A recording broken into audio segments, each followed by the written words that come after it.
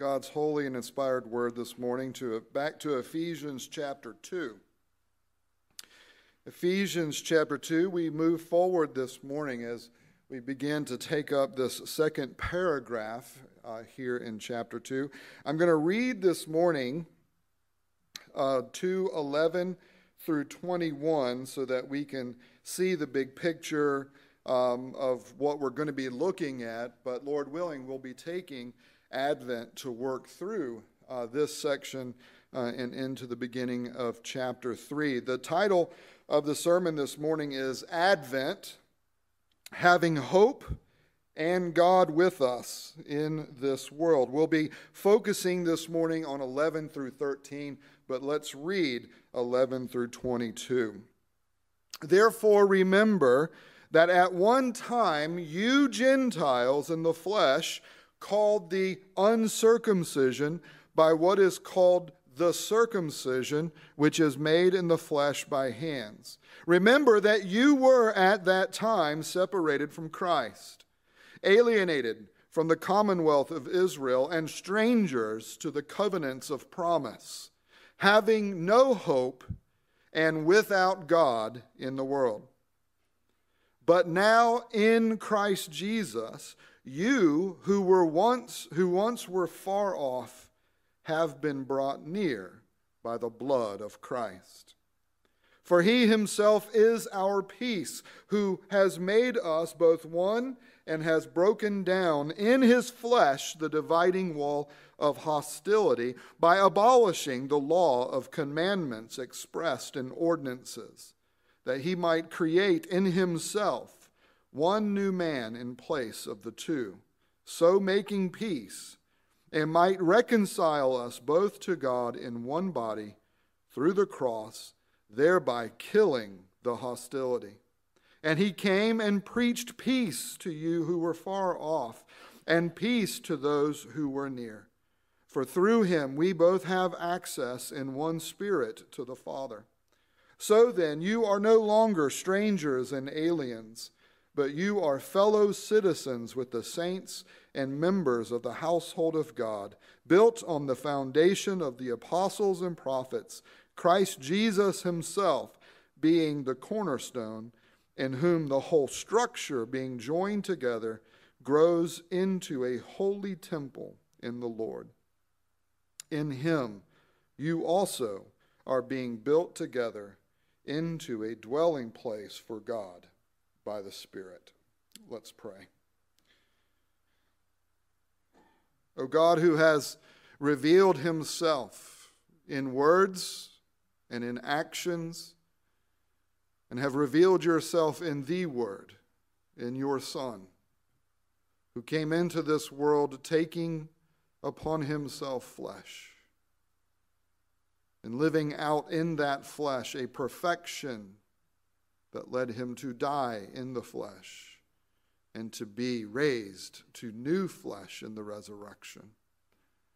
Help us today to open our hearts once again to this Christ, to hear him, to see him, to savor him.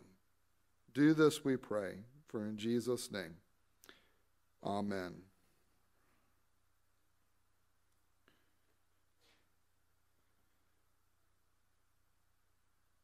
Thanksgiving has come and gone. What this means is that you are now allowed to celebrate the lights and the smells and the music of Christmas. And at least in our house, you have to wait till after Thanksgiving.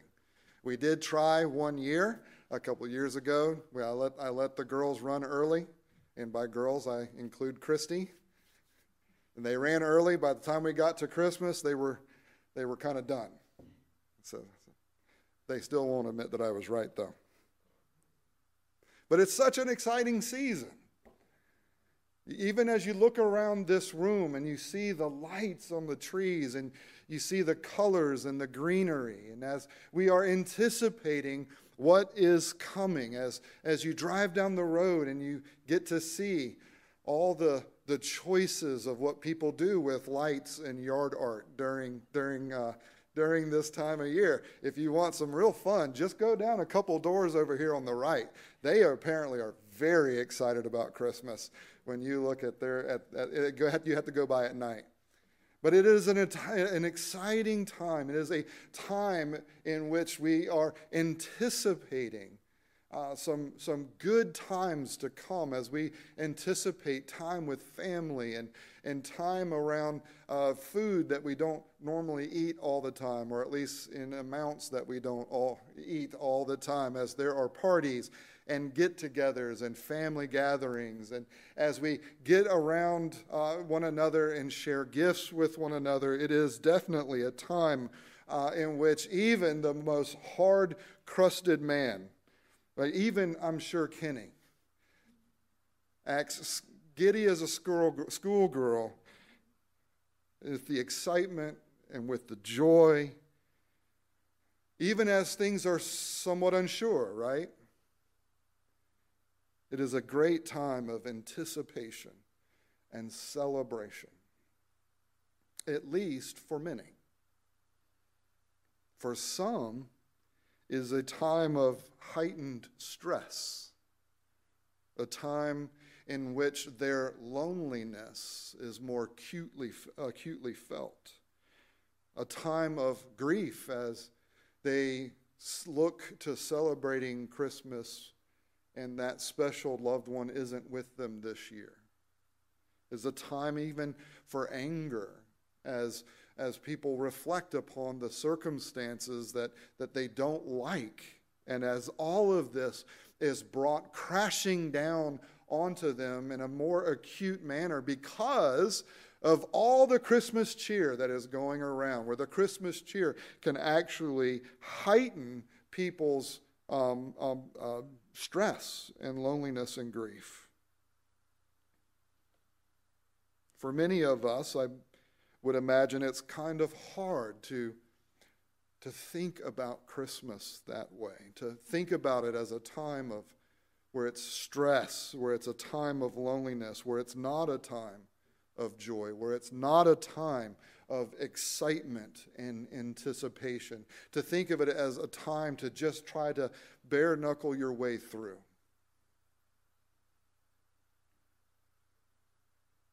How do you experience the season? Is this a season of excitement and joy and anticipation, or is this a season that you are just trying to get through because you need to get past all this happiness around you? Are you a Christmas joy, or are you a bah humbug? It is good to remember, even amidst the joy and the celebration and the excitement and the anticipation, it is good to remember that not everyone gets to live and experience that same sense and level of hope that the Christmas season so often brings. It is good to remember this because it helps us to remember that these things are not to be taken for granted. That we are not to just expect, because the change of a calendar, that we get to change our circumstances, where the problems of life disappear or the challenges of relationships somehow just work themselves out. It is good to remember that hope in and of itself is not something that everyone gets to enjoy.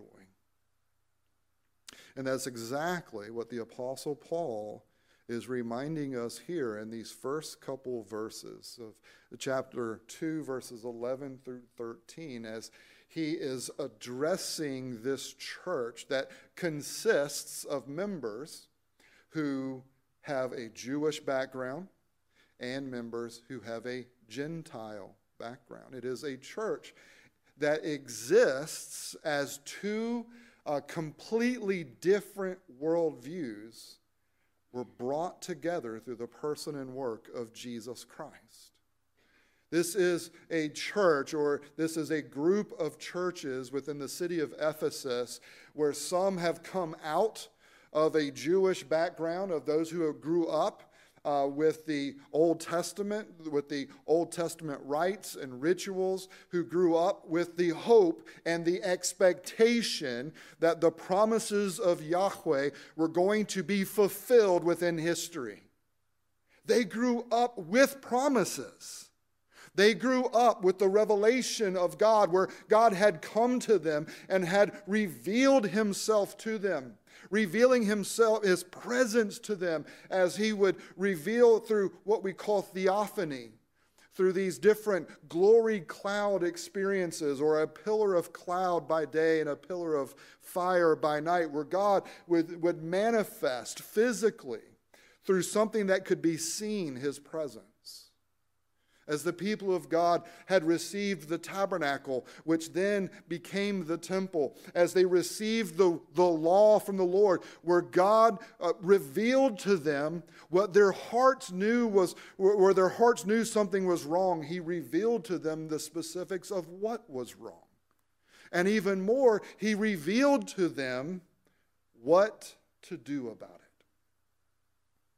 One of the most tragic things you can do is study the different religions of the ancient Near East. Not just merely looking at what were the actual belief systems and what was the actual theology, but to read the prayers of those different religions that have been passed through the generations. And one of the things that was common to the religions of that day in the ancient Near East is that everyone, what you can tell from the prayers themselves, is that everyone knew that something was wrong. They knew that something wasn't right with humanity, with themselves, with their relationships, with the way things were around them, with the world. They knew something was wrong, but they had no idea what it was, and they had no clue what to do about it. And so you can read these prayers where the uncertainties get down to the level of not only not knowing what's wrong or what to do about it, but not even knowing which God to pray to about it. And so a lot of the ancient Near Eastern prayers are just lists where someone is praying, and to this God who I may have offended, and to this goddess that I might have offended. And they go through the list of the gods that they know, and then they go into the list of the gods that they don't know. And they never get anywhere. And there is no hope. There is no understanding. They are flying blind, and they know it. They are in the dark, and they know it. What they needed was light. And God was that light, and he had manifested himself to the smallest of the nations who were not worthy to receive his light. And yet he revealed himself. He helped them learn what was wrong, and he pointed them to what he was doing about it. In pointing out what was wrong, part of what was wrong was that there was nothing that they could do about what was wrong. That the only choice they had was either to continue to entrust themselves to themselves or to entrust themselves to him. That was the choice. And God said, here is what I am doing, and here is what I'm going to do. And so, as Paul talks about here in Ephesians 2, the people of God, those coming from the Jewish background, they were called the circumcision. They were called the circumcision because they were those who were part of the commonwealth of Israel. The circumcision itself was a physical mark in the flesh through the shedding of blood by which someone would know if they were a member of Israel or if they were not. And if they were a member of Israel, it meant that they had inherited the covenants of promise, where God, out of his grace, initiated to a people and said, here is who I am. Here is who I will be for you. Here is what I will do. Believe. They had received the covenants of promise. What it meant to be someone who grew up in the Jewish tradition. What it meant is that you had wisdom and insight from God that you would not have had apart from his gracious initiation. What it meant is that apart from God, you would have also been in the darkness. What Paul says is to you Gentile believers, he says, remember that this was your state. Remember that you didn't grow up with the covenants of promise. You didn't grow up with the sign and seal of circumcision. You didn't grow up with the Torah. You didn't grow up with the promise that I will be your God and you will be my people, both you and your children. They did not grow up with that. But in God's grace, that extravagant grace that Paul has been unfolding ever since chapter 1, verse 3, that extravagant grace of God was poured out by God to this people in order to draw them out of darkness, in order to draw them out of sin and death, in order to draw them out from being children of his wrath to being children of his love. God has initiated, he has acted, he is accomplishing, he has promised, and he is fulfilling. That is who God is, and that's who God is to you in this room if you are in Christ. So it is so easy to read words like Gentile and think that they no longer apply. Now, unless I'm wrong, I don't believe we have a very strong Jewish background that is represented within this congregation. Beloved, these words are to you. This is who you were. And the implication, notice here, the implication of this is that you had no hope and you were without God in this world.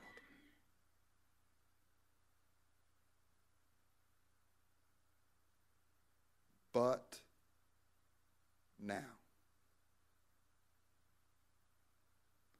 But now, verse 13.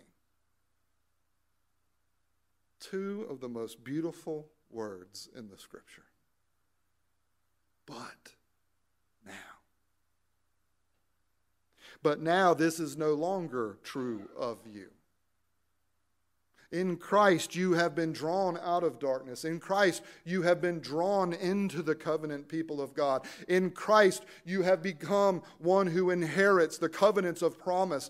In Christ, you have become one who is no longer far away from God. You are someone who is no longer without hope in this world. You are someone who is no longer without God in this world, but now in Christ. In Christ now, what it means for you to be part of this people of God is that you have hope in this world because you have God in this world. Hope is one of those things that can often be such an easy word to use without realizing the depth and the meaning of how extraordinary hope is in life. The idea of hope in the Scripture is not a wish. This is how we tend to use the word in English. Well, I hope things work out. I hope Auburn finds a quarterback. I had to get that one in. It's a wish, right? Maybe it'll happen. It'll be good if it does. Maybe if it'll happen, maybe it won't. But that's not what the Bible means when it says hope. It doesn't mean I hope something will happen or I hope something will go well. It's not a wish. It's also not optimism. Hope is not the ability to look at a bad circumstance and decide, well, even though things seem really bad, I'll try to find the best in what's here, and then I'll just react positively to what I find. That is not what the Bible means by hope. What the Bible means by hope is a combination of two basic concepts. That first concept is the idea of waiting. To hope is to wait. It means that you are watching. It means that you are waiting. Noah is described after the flood, after the rains had finally stopped. And the flood waters were going to recede. God had said they were going to recede. God had said there was going to be a new world that was going to be on the other side of that flood. And as the flood waters are slowly, over weeks and weeks, starting to go down, Noah is described as waiting for the Lord. Hope is about waiting. It is about patience. But it's also about expectation. The idea of hope in the Old Testament is not only this sense of waiting, but it's waiting with an expectation. It is waiting with the expectation that tension that exists is going to be relieved. Now, in Sunday school, we illustrated that this morning with the boys with a rubber band. Who knew so much could be communicated through a rubber band?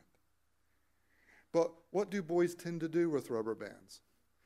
Well, we like to pull them and stretch them because we know that there's going to be a really funny reaction to it. And you're either going to pull it and let it go and it's going to snap back, or if you're, I'm not going to give an adjective, if you engage with someone else and say, hey, pull this with me, right? You play a trick and you let go. But it's funny because you know that the rubber band cannot remain stretched. It can't remain in that state.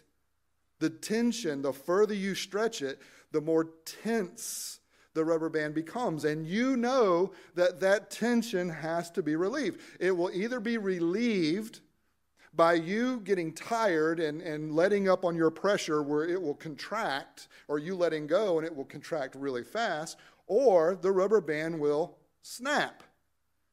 But a rubber band, you can't pull it to that point of full tension. You can't pull it there and leave it there because something has to happen. When we are waiting for the tension that all of us feel within this world that is cursed and fallen because of sin, we know that things cannot remain in the current situation. Something has to happen. And God has told us what is going to happen.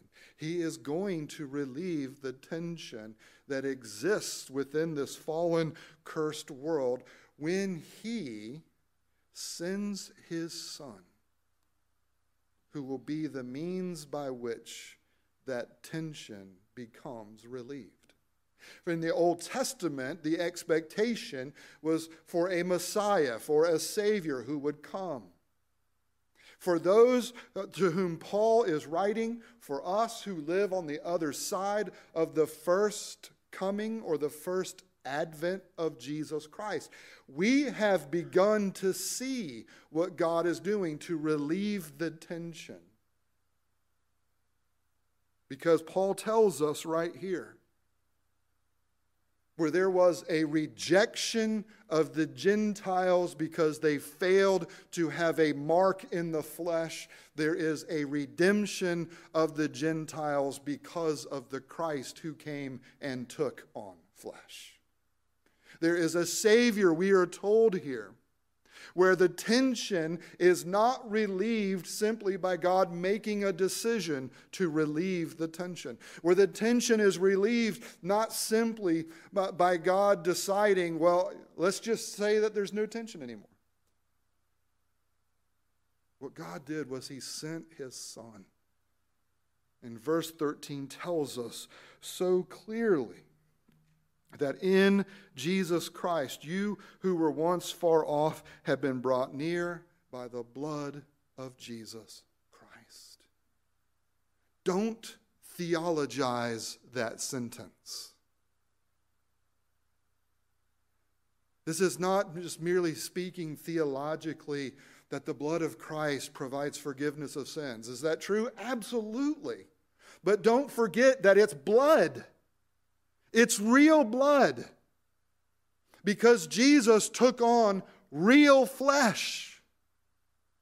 And what the people of God had been waiting for millennia was God to come and to relieve the tension. And in order to do this, God came near to those who were far from Him. He came near. He initiated. He came to us, and He does so by taking on flesh like the appearance of who we are and what we experience within this life. And He took that upon Himself, taking flesh to Himself, experiencing what it's like to live in this fallen, cursed world with flesh. Even though He was perfect and He was sinless, He still experienced things like weakness. He experienced humiliation. He experienced suffering. When we say here that the blood of Christ has relieved the tension of sin and death, we cannot skip past that God has chosen to do this by coming to us and taking on flesh and then laying down that flesh by going up on a cross, but being raised to a new body in the resurrection. And when the New Testament talks about hope, this is the hope that it talks about. That the waiting, the anticipating, the expectation of the tension to be relieved has led not only to the coming of Jesus Christ, but His resurrection from the dead. And in Christ, in taking to Himself a new body, that there is a hope and anticipation and expectation as we wait for God, that we will, like Christ, walk out of death and into eternal life. That we will receive new bodies in Christ, where we will still be able to touch and to see and to smell and to taste. That the hope of Christ is not just a hope in a better spiritual existence. It is a hope in a new world, in a new creation. And Jesus is the first of a new humanity. And beloved, you and I, if we trust in Christ, and if we wait for Him in that second advent, the tension that you and I experience as those who are counted righteous in Jesus Christ and yet who still sin on a daily basis. That tension is going to be relieved as you become like Christ in the fullness of his resurrection, where you will be made to dwell in the fullness of God's glory, unmediated forevermore. What we are celebrating during Advent is that this tension has begun to be relieved in Jesus Christ. And yet there is still more tension that yet has to be relieved that will only happen when he comes again. And so this is a season of waiting. It is a season of expectation and anticipation. It is a season of celebrating the God who came near to us when we were far from him, coming so near to us that he took on flesh and he took on our weakness. He took on our sin. And he overcame it all. But what Paul wants us to do here in remembering this, which is what Advent is, it is remembering what it was like to have no hope in order to better celebrate what it is to have hope. As we remember, as we celebrate, as we reflect upon this hope that we have with God in Christ in this world, we have to do three things. We have to receive that hope. It is a hope that we don't take for granted. It is not a hope that we just chalk up to, oh, well, God's done it. Everything's cool. I'll just do whatever, I kind of want to do until he finishes what he started. You see, that was part of the challenge that the Jewish believers were still living with, and we're going to get into that as we move forward.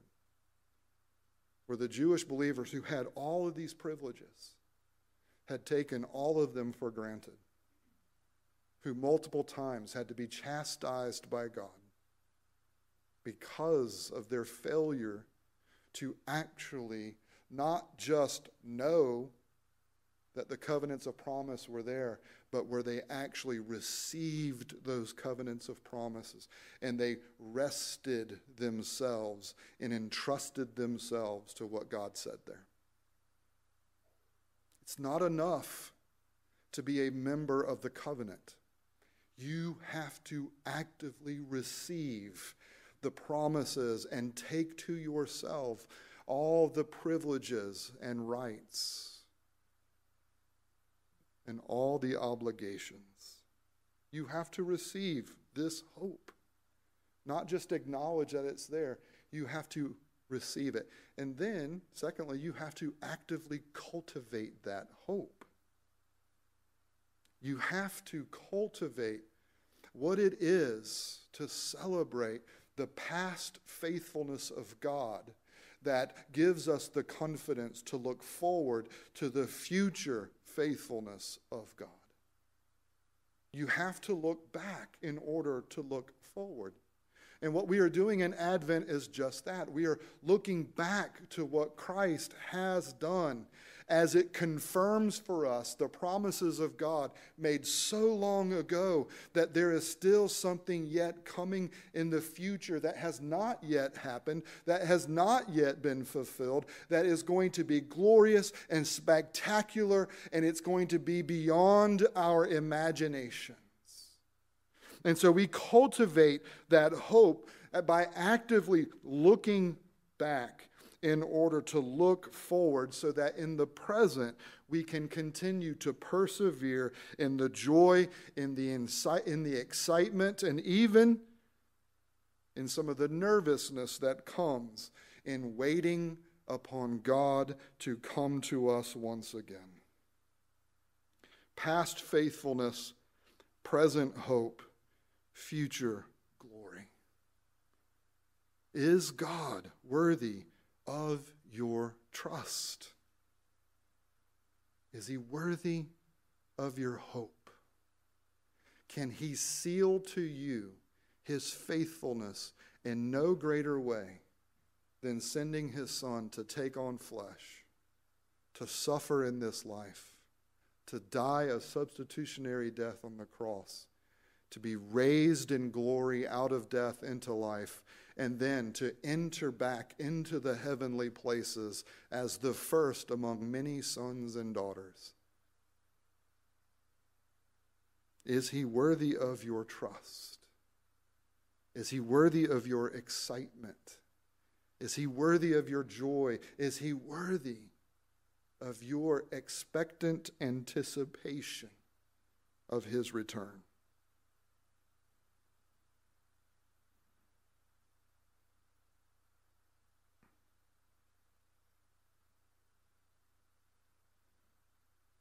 It is mysterious when you think about it.